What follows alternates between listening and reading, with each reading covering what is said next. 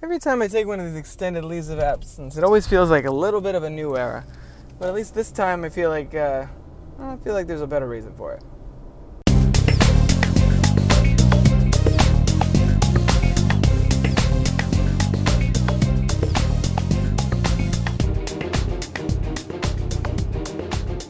Welcome to the Crooked Table Podcast. This is Rob. On this episode, I'm going to be focusing mostly on a review of Rogue One, a Star Wars story, as well as a couple of other movies that I've checked out and enjoyed quite a bit since the last time I did an episode, and it's been a while. So first off, right off the bat, I just wanted to kind of clarify what's been going on lately on my end of things. So Kai and I just recently welcomed a baby girl, our first, named Zoe, a couple weeks ago. So, just as far as life stuff, we have been pretty busy just getting ready for her arrival. And, in the immediate care, we're now adjusting to life with a newborn. So please bear with me as, I try and find the place for this podcast in with the millions of other things I have going on, including now changing diapers and helping to take care of a newborn. So welcome Zoe to the Crooked Table family, and let's move on ahead with a couple movies I've been watching this week, or since our last episode at least. So I did see Doctor Strange. People that have been following the podcast for a while know that we are pretty big superhero fans, Marvel and DC alike, no favoritism here. But yeah, so Doctor Strange was, to me, the second half of Marvel Studios' basically strongest year to date. I feel like with Captain America Civil War and Doctor Strange, this is a 1-2 punch, the likes of which the Marvel Cinematic Universe hasn't really seen thus far. In that both films, to me, are in maybe the top 5 of the MCU efforts to date. There wasn't a whole lot of stuff in Doctor Strange that really stuck out to me as egregiously bad. The film had really stellar visuals going on. Benedict Cumberbatch's performance, as well as Tilda Swinton, Chiwetel Ejiofor. A lot of the main characters, those are all Oscar caliber actors, and I feel like they all pretty much lived up to what you would expect of them. I did feel like Rachel McAdams, as a recent Oscar nominee for Spotlight, especially, and a beloved actress in her own right,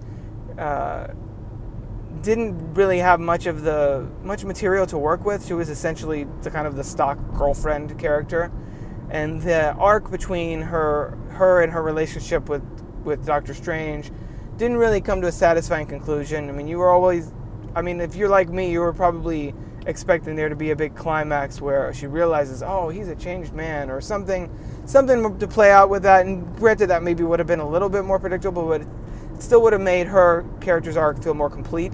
So I felt like she was lacking in that respect, as well as Mads Mikkelsen as Caecilius had did the best that he could with the material he was given, but still has a lot of the same issues as past Marvel villains. I mean, Caecilius is essentially interchangeable with Malekith and, Ronan the Accuser and most of the other MCU villains, minus the likes of Loki, maybe even Zemo, a couple others.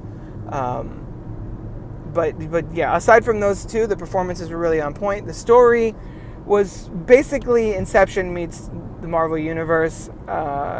Did rely a little too heavily on sort of the Iron Man template, but essentially that it is also true to the comic books. So it's also how much are they really supposed to veer away from the source material, because then you'd have fans complaining about a whole other issue. So basically, you have to face critics sort of pointing out this sort of feels like a mystical Iron Man, or fans being like, that's not true to the source material. So of the two, I think they made the right choice, and I think for the most part it works. It's essentially a very basic hero's journey on some level, but there's enough originality as far as the script, the visual style. I thought Scott Derrickson, who's done films like Sinister, brought a lot to the film. Really made it feel like his own, in sort of the way that James Gunn has done with Guardians of the Galaxy and the way Joss Whedon did with the Avengers. it does feel sort of right in his stylistic footprint. I think that's very apparent from that film, and it kind of keeps the movie from feeling very generic, so like the weakest of the MCU films really have thus far, and lends it a lot of personality. The script is got all kinds of twists and turns, a lot of adventure and comedy and romance. All of it's mixed together in a pretty satisfying way. Even if, yes, like most of the other MCU films, there's not that much.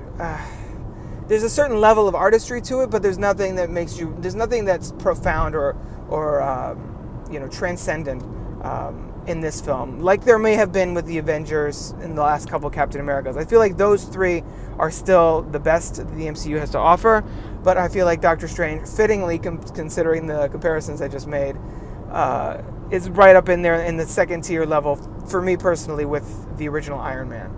So I have to give Doctor Strange 4 out of 5 stars. Very strong film. Not quite one of my favorite. Not quite my favorite comic book movie of the year. That still goes to Captain America: Civil War. But it's probably around the area for second place between that and Deadpool. But as usual, Marvel delivers, and I know the DC fanboys and the people on the DC side of things are going to try and keep that fire growing, being like, that Doctor Strange is, you just love it because it's another Marvel movie. I'm like, well, I love it, but I loved it because it's a good movie. And the DC side of things still has some work to do. Even though I didn't hate BVS or Suicide Squad, or I didn't have as much of an issue with either of those films as most people, you do see sort of a lack of clear vision or direction for the DCEU thus far. So I'm hoping to see that develop, with Wonder Woman maybe going forward, because MCU with Doctor Strange now, if he's lined up to be a new pillar of the Avengers going forward, they're looking like they're in pretty good shape.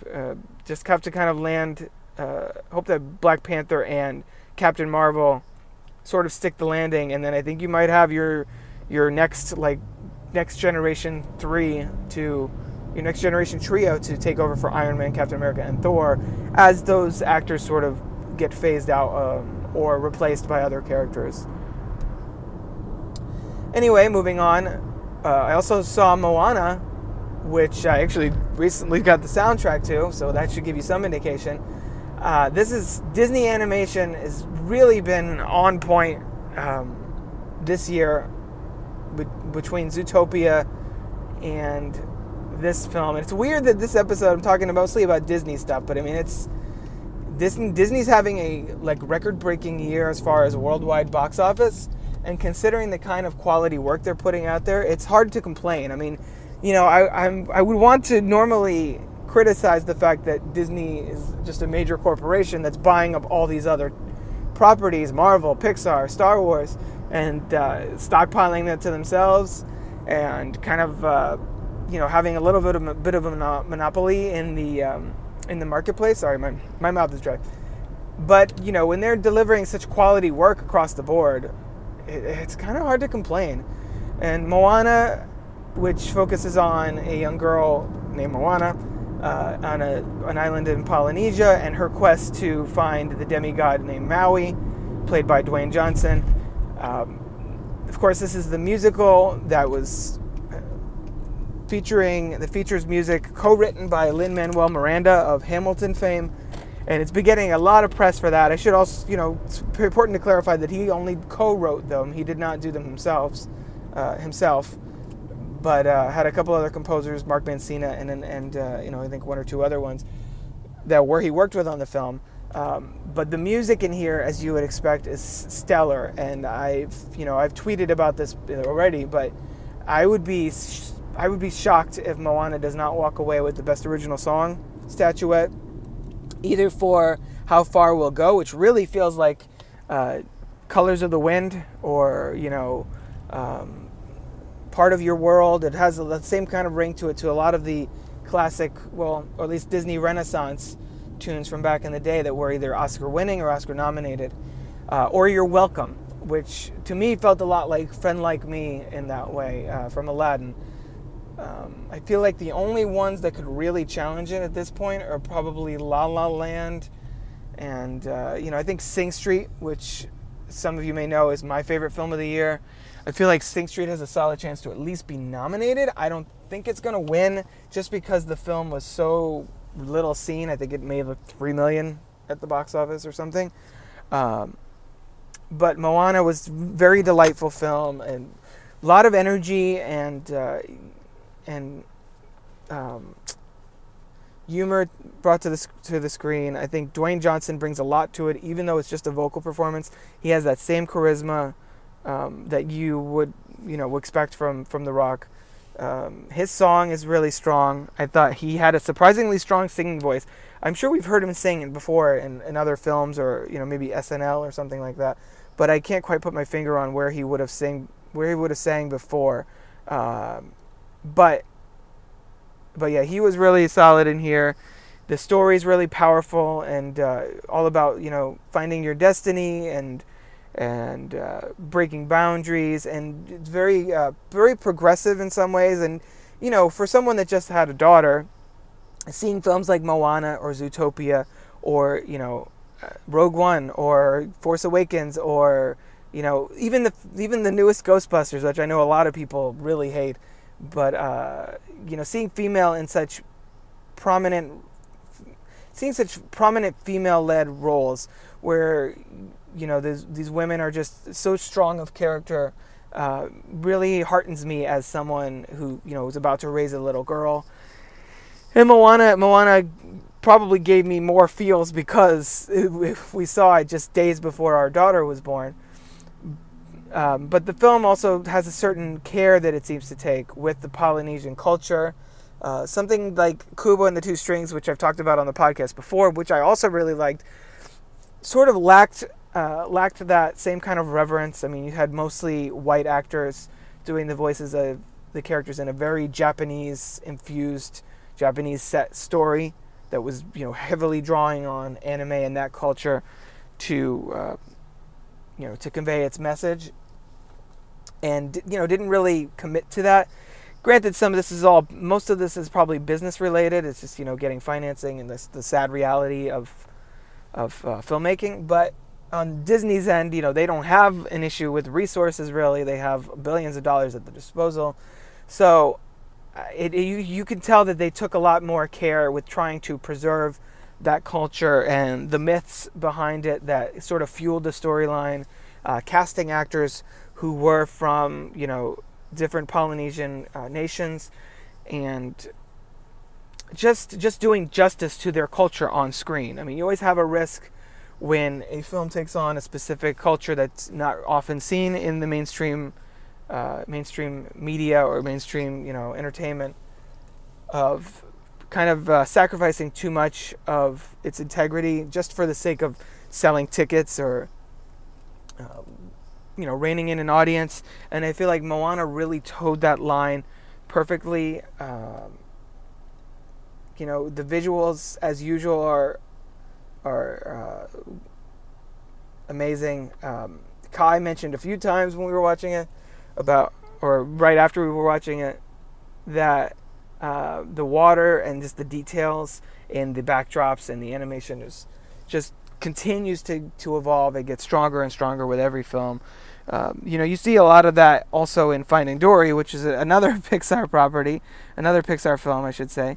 And Disney continues to be the leader in family entertainment, not only from a business standpoint, but from a storytelling standpoint. And there were a few years there, I'd say probably post Emperor's New Groove and pre Princess and the Frog / Tangled, where actually almost a decade. That's just about a decade, where Disney was sort of faltering. And I feel like, I still haven't seen the likes of Treasure Planet, Brother Bear, or Home on the Range, where their name brand and their the audience goodwill for Disney as a stamp of approval was sort of fading.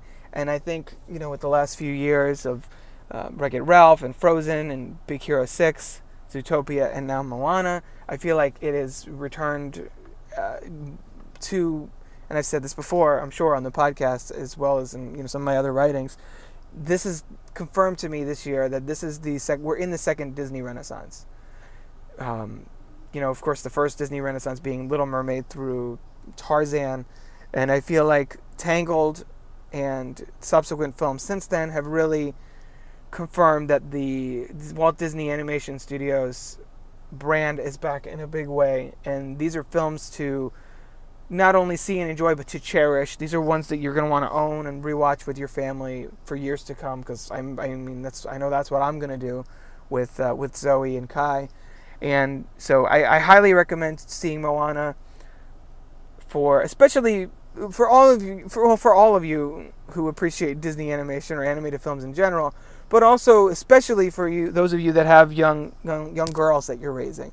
I feel like this is the kind of movie that they need to see, and in a time where, I'm not going to get too into politics or anything, but we're in a time where a lot of things are shifting, and there's a lot of uncertainty in the air right now in the political landscape and our world in general. I feel like these are the kinds of stories that young women should be watching, should be exposed to, and the kinds of characters that they should be looking up to growing up.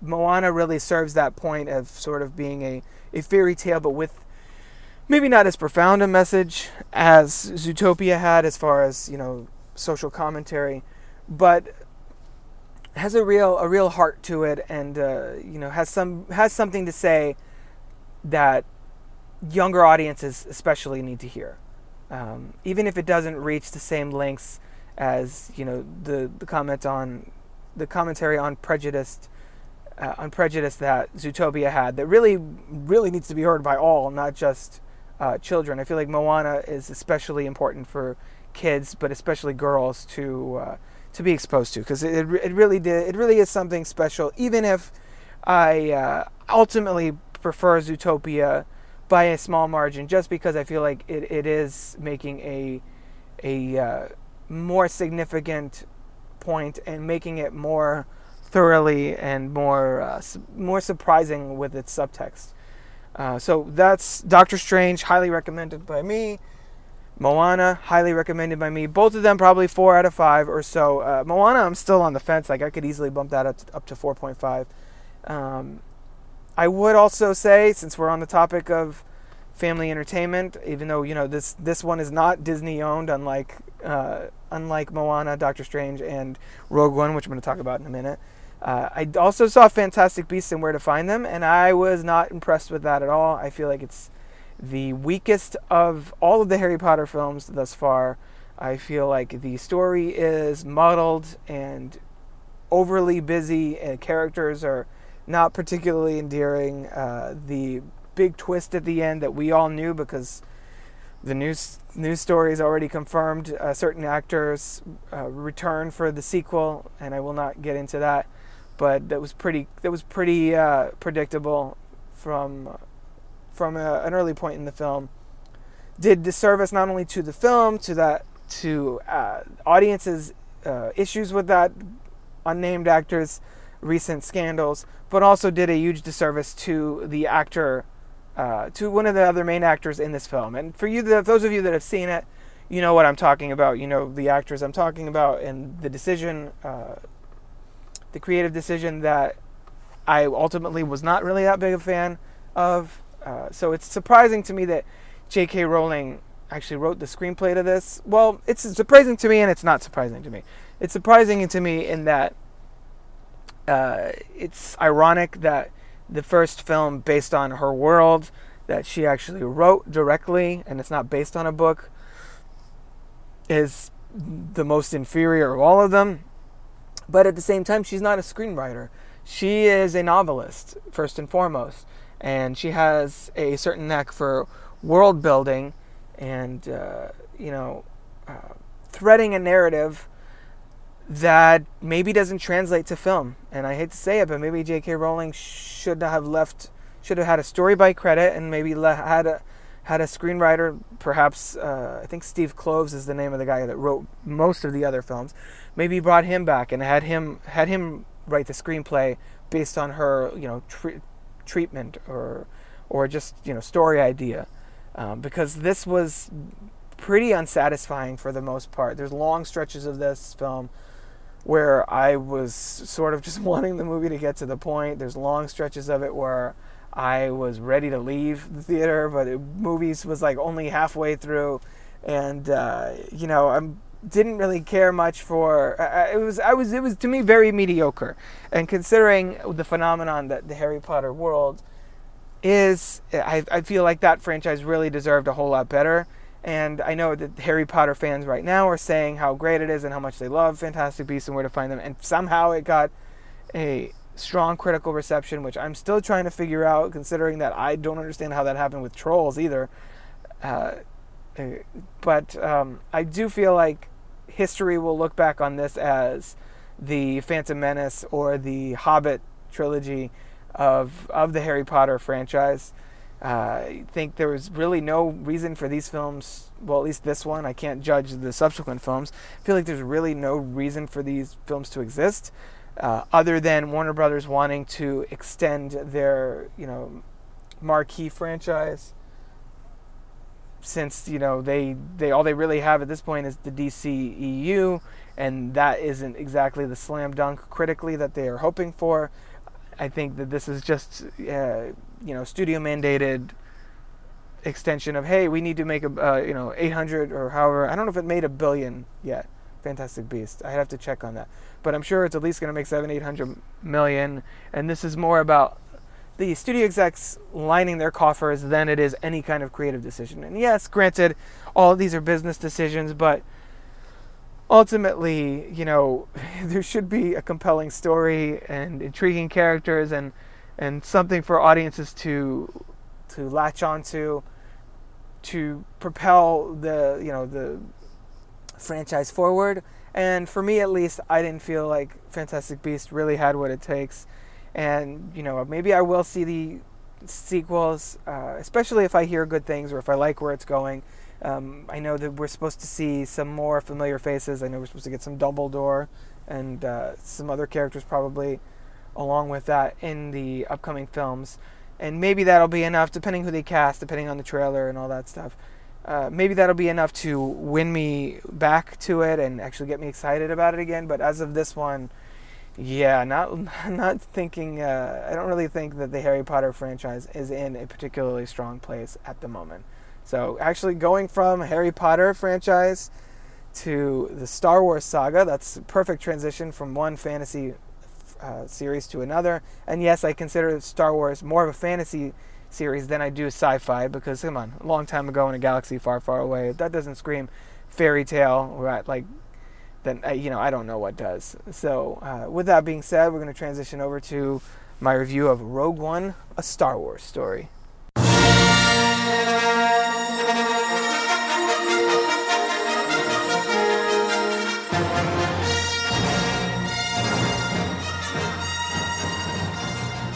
Okay, so I just got out of seeing Rogue One, A Star Wars Story. For those of you that have been living under a rock, or I guess who aren't fans of the franchise and maybe don't really care about what's going on with Star Wars, this is actually the first standalone, or as they used to be subtitled, anthology films in the Star Wars saga. Basically, this is a new initiative or a new approach that has been launched since Disney acquired Lucasfilm back in 2012. They announced the plan to alternate between the official episodes, Force Awakens being the first one of those, and anthologies or standalone adventures set in the Star Wars universe. This is the first one to be released of that, and then we have the Han Solo movie coming out in a couple of years, and so on and so forth. So this one tells the story behind the team of rebels that acquired the plans of the Death Star that enabled Luke Skywalker to destroy it in the original film. So lots of opportunity there to tie directly into the original classic, and they definitely take advantage of a lot of those threads, and the chance to sort of retcon certain elements of the mythology. I'll remain spoiler free pretty much for this one, because the movie has just come out, and everybody deserves a chance to see it. I'm not really planning on getting too in depth on it, But buzz, for the most part, has been really positive on this one. I've seen some people on social media actually saying that this was better than The Force Awakens, that this is essentially what they've always wanted in a Star Wars movie, that kind of thing. And while I did enjoy Rogue One quite a bit, and I think it has a lot of good things going on, brings a lot of freshness to the franchise that, you know, for like for a franchise that's now almost 40 years old, kind of needs, you know, a little bit of fresh blood at this point. So I think Rogue One does offer that. However, I did feel that as far as character, as far as story, as far as if I was viewing this film as on its own, it's not really nearly as engaging as The Force Awakens. For example, The Force Awakens, we had never met. Sure, you know, the film did follow Return of the Jedi, but we had never met Rey, we had never met Kylo Ren, we had never met Finn, Poe Dameron, BB-8. But those characters were all instantly engaging, instantly, you know, we were on their side and we were anxious to see more of them because they were fun to watch, because we wanted to know more about their backstory and how they connected and blah, blah, blah, blah, blah. I mean, look at anywhere on the internet and see the bazillion fan theories about Snoke, another new character, who was, you know, admittedly not one of the strongest new additions in Force Awakens. But look at all the theories about Rey's parentage and what's going on with that, and people speculating what's going to happen with her. She's going to train with Luke, and what, you know, there was already excitement about those characters. In this one, we have another female lead, which is very exciting for the Star Wars franchise. Which I don't know if you have ever seen. There's a YouTube video that basically cuts together all the footage of the females, other than Leia, in the original trilogy, and it's like 2 minutes. It's like Mon Mothma, and there's another character somewhere in there, but basically like a minute and a half of footage, other than Leia, of actual women in the original trilogy, and it's kind of messed up. So I appreciate the fact that Kathleen Kennedy, the head of Lucasfilm now, is making an effort to bring a lot of diversity to the franchise, a franchise that has been heavily dominated by, you know, white males. And here we have a female in the lead, and we have a ensemble supporting cast of all the different races and ethnic backgrounds, and that's all well and good, and I'm really happy to see that. However, the characters were not particularly well developed. There wasn't a whole lot about them to really get behind. I feel like each character basically had one like attribute, one main characteristic, and that was pretty much who they were. Donnie Yen was like a blind man who's blindly believing in the Force, and he has a mantra of "the Force is with me," and I don't even remember now. I'm one with the Force, and the Force is with me, I think. And that's kind of, we don't get a whole lot more background on his character. The same can be said for most of the other players as well.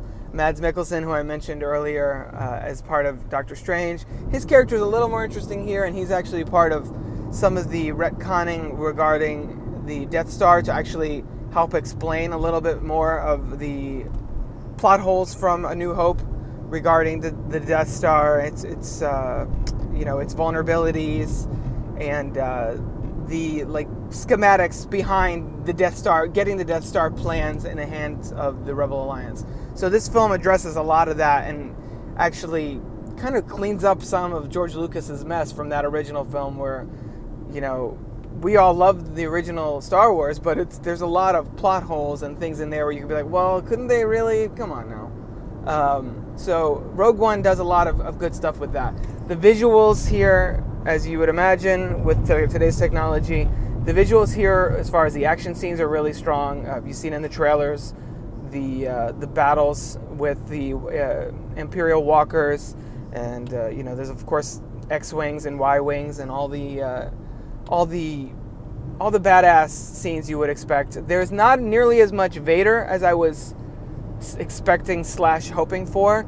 However, there is a brief little bit towards the end that really makes me want to see sort of a standalone, I don't know if we can get a standalone Vader movie, but like maybe something that's set during the era of Star Wars Rebels, where we can get a little bit more of him sort of wiping out the galaxy, and him in a villainous supporting role, not even necessarily a lead villainous role, but just more of him sort of unhinged, like unleashed Vader.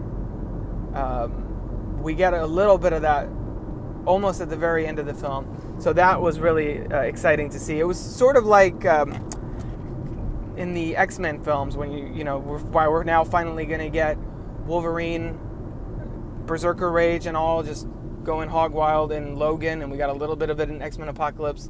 It sort of felt revelatory in that same way with Darth Vader in this film.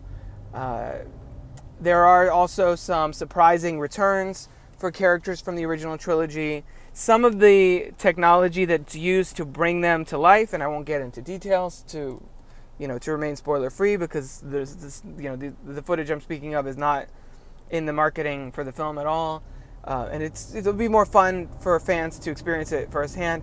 That technology is a little sketchy at times.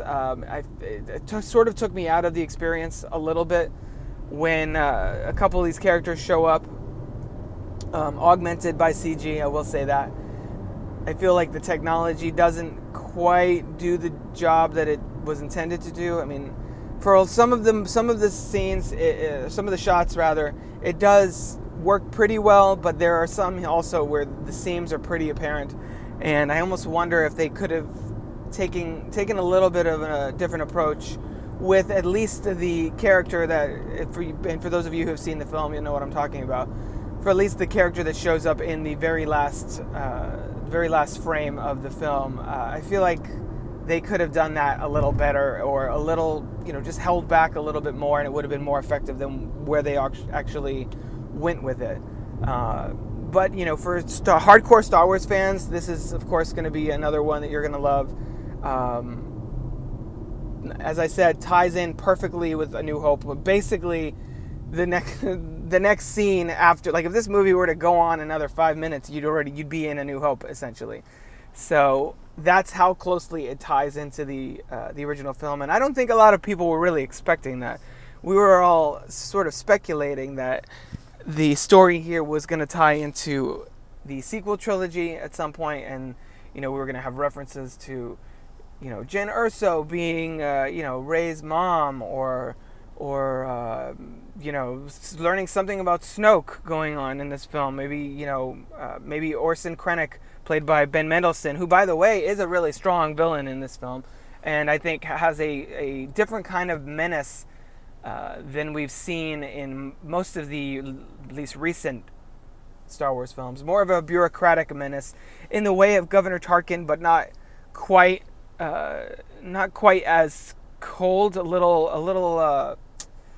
He reminded me a lot of Hans Landa, the Christoph Waltz character from Inglourious Basterds, and right out the gate, I mean, you still see in the first scene or so, the comparison is pretty apt, and that's the kind of vibe I got from him. Cold, but not more calculating than cold. Had a real, like, sort of simmering rage under the surface, and I thought that he brought a lot to that character. So it's a surprising move on Lucasfilm's part to approach this franchise the way that they're doing here. I love the idea of more standalone films. I think that that's only going to help the franchise grow going forward. I think Rogue One was a strong addition to the franchise, even though for me personally, Force Awakens is still a richer experience. There's a lot. I mean, it draws a lot on the history of the characters that are included, the supporting characters like Han Solo that are included in that film, and sort of instantly paints a portrait of this next generation of characters that we're anticipating to follow in subsequent films. Rogue One, as a one-off, was a lot of fun, but it feels more anecdotal. It feels more like a footnote to the franchise than than a substantive addition, if that makes any sense. The film ultimately adds some depth to some of A New Hope, but other than that, the characters that it brings to life don't really have much of a role to play other than in this film.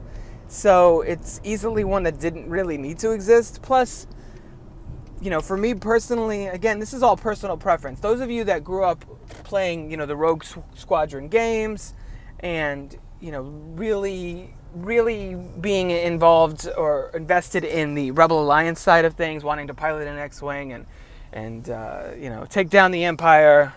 I feel like I could take down the whole Empire by myself, that kind of thing. This should be a very exciting experience for you. However, for me, I've always been more drawn to the Force-sensitive side of the franchise. The Sith, the Jedi, that whole good versus evil dynamic. That's really what has always attracted me to Star Wars more. I mean, my favorite characters are Darth Vader, Obi-Wan, Yoda, and Luke. So, as much as Han Solo and Princess Leia and Lando Calrissian and Admiral Akbar and all those people, as much fun as it is to see the Rebel Alliance versus the Empire, or the First Order versus the Resistance, that dynamic, that to me has always been better served as sort of set dressing to the Jedi Sith dark side and light aspect of the franchise. So, not gonna lie, as a fan of that, I mean, I knew I wasn't gonna get a whole lot of it in this film, but I still would have enjoyed the film better had it focused more on that element of it, or included characters that we either already were invested in or did a better job illustrating why we should care about Jyn Erso and and her team here. So all in all, Star Wars, or a Rogue One, a Star Wars story, is a fine addition to the franchise. It's not as strong as the best of the series. I saw on Twitter Kevin Smith saying that it's Empire Strikes Back good. I think that's really, really pushing it. For me, this one probably sits behind Empire, New Hope, Force Awakens, Return of the Jedi, and it's above. It's probably as far as it's definitely better than the prequels. I'll say that. It's definitely better made than the prequels, but it's probably right around the line of right behind Return of the Jedi, I'd say. It's probably like basically mid range for the saga, but a steep drop in quality from The Force Awakens for me personally. That being said, I'm sure this film will actually be the favorite Star Wars film of a lot of people. I'm already seeing that it is. So, not knocking that, just a personal preference, I think, with this franchise. So, definitely excited to see more Star Wars films every year. I'm loving the fact that we're getting one every year. But I'm definitely going to be way more hyped for episodes 8 than I was for Rogue One, and it was an interesting experience. The fact that this film exists at all, which, as I said, it kind of didn't really need to. The fact that Lucasfilm and Disney took a creative risk on this and told this kind of story, I think shows a kind of gutsiness that some of the other Disney branches, such as Marvel Studios, hasn't really delved into too much. I feel like Marvel at least has mostly played it safe when it comes to narrative stakes and taking risks on certain things. I mean, the properties that they've gone after, like Guardians, things like that, have been on the riskier side of things. But as far as introducing a bunch of characters and then putting them into this kind of story, and again, I'm trying to remain spoiler free. It's a bold move for Lucasfilm, and as much as I preferred Force Awakens and the core episodes to Rogue One specifically, I'm totally fine with them taking these kinds of chances. I mean, if this kind of standalone film that might not be 100% my favorites entries in the franchise, if this is what keeps the franchise fresh, keeps it alive, keeps the universe growing, then I'm all for it. So for Rogue One, I'm probably going to go about 4 out of 5. So basically, with Doctor Strange, Moana, and this, we're like right on the 4 out of 5. For Moana, slightly higher range. And I definitely highly recommend all three. As I've said earlier on this episode, Disney has been rocking the shit all year between Finding Dory, Zootopia, Moana, Captain America: Civil War, Doctor Strange, Rogue One. Pretty much with the exception of Alice Through the Looking Glass, the studio has basically done no wrong this year.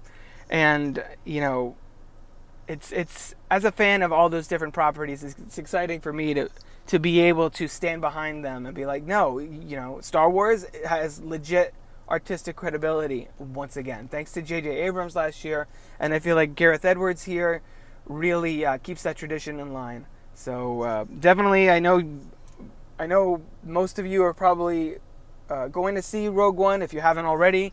So definitely drop me a line on Twitter at Crooked Table and let me know what you thought of it.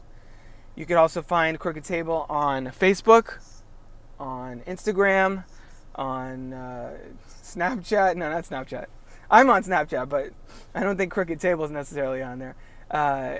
Just reach out to me and let me know what you thought of the film. What was your favorite moment in Rogue One? What kind of Star Wars anthology stories do you want to see told next? We have Han Solo in 2018, and then we have an unannounced one for 2020, and it could be Obi-Wan, it could be a spin-off of another character, it could be another story like Rogue One that just fills in the gaps in between films. So at this point, really anything's possible. So drop me a line at Crooked Table and let me know what you want to see.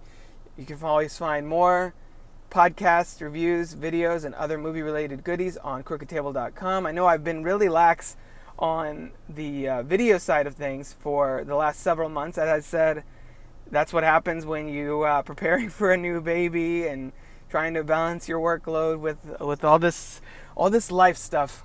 Adulting is it's time consuming sometimes, you guys. So I'm definitely planning on ramping up the videos in the new year.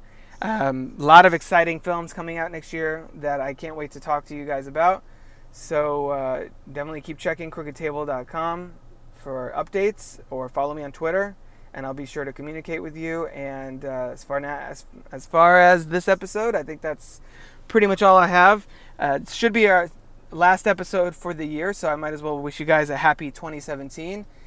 It should be a big one for all of us, regardless of what happens politically. I know the whole post-election thing has divided everyone up, but at least we can always get together and unite over our love of film. And in times like these, having those commonalities, I think, is the most important thing. So let's stand united for at least our love of cinema, if nothing else, as we enter the new year and a new era for the nation and everything. So I've been Rob. This is the Crooked Table Podcast, and I'll check you guys out next time. Roll credits.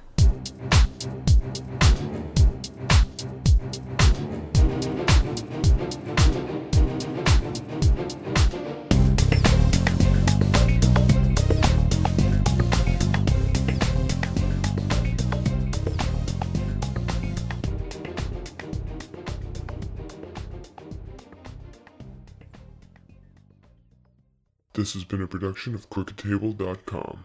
All rights reserved. CROOKED.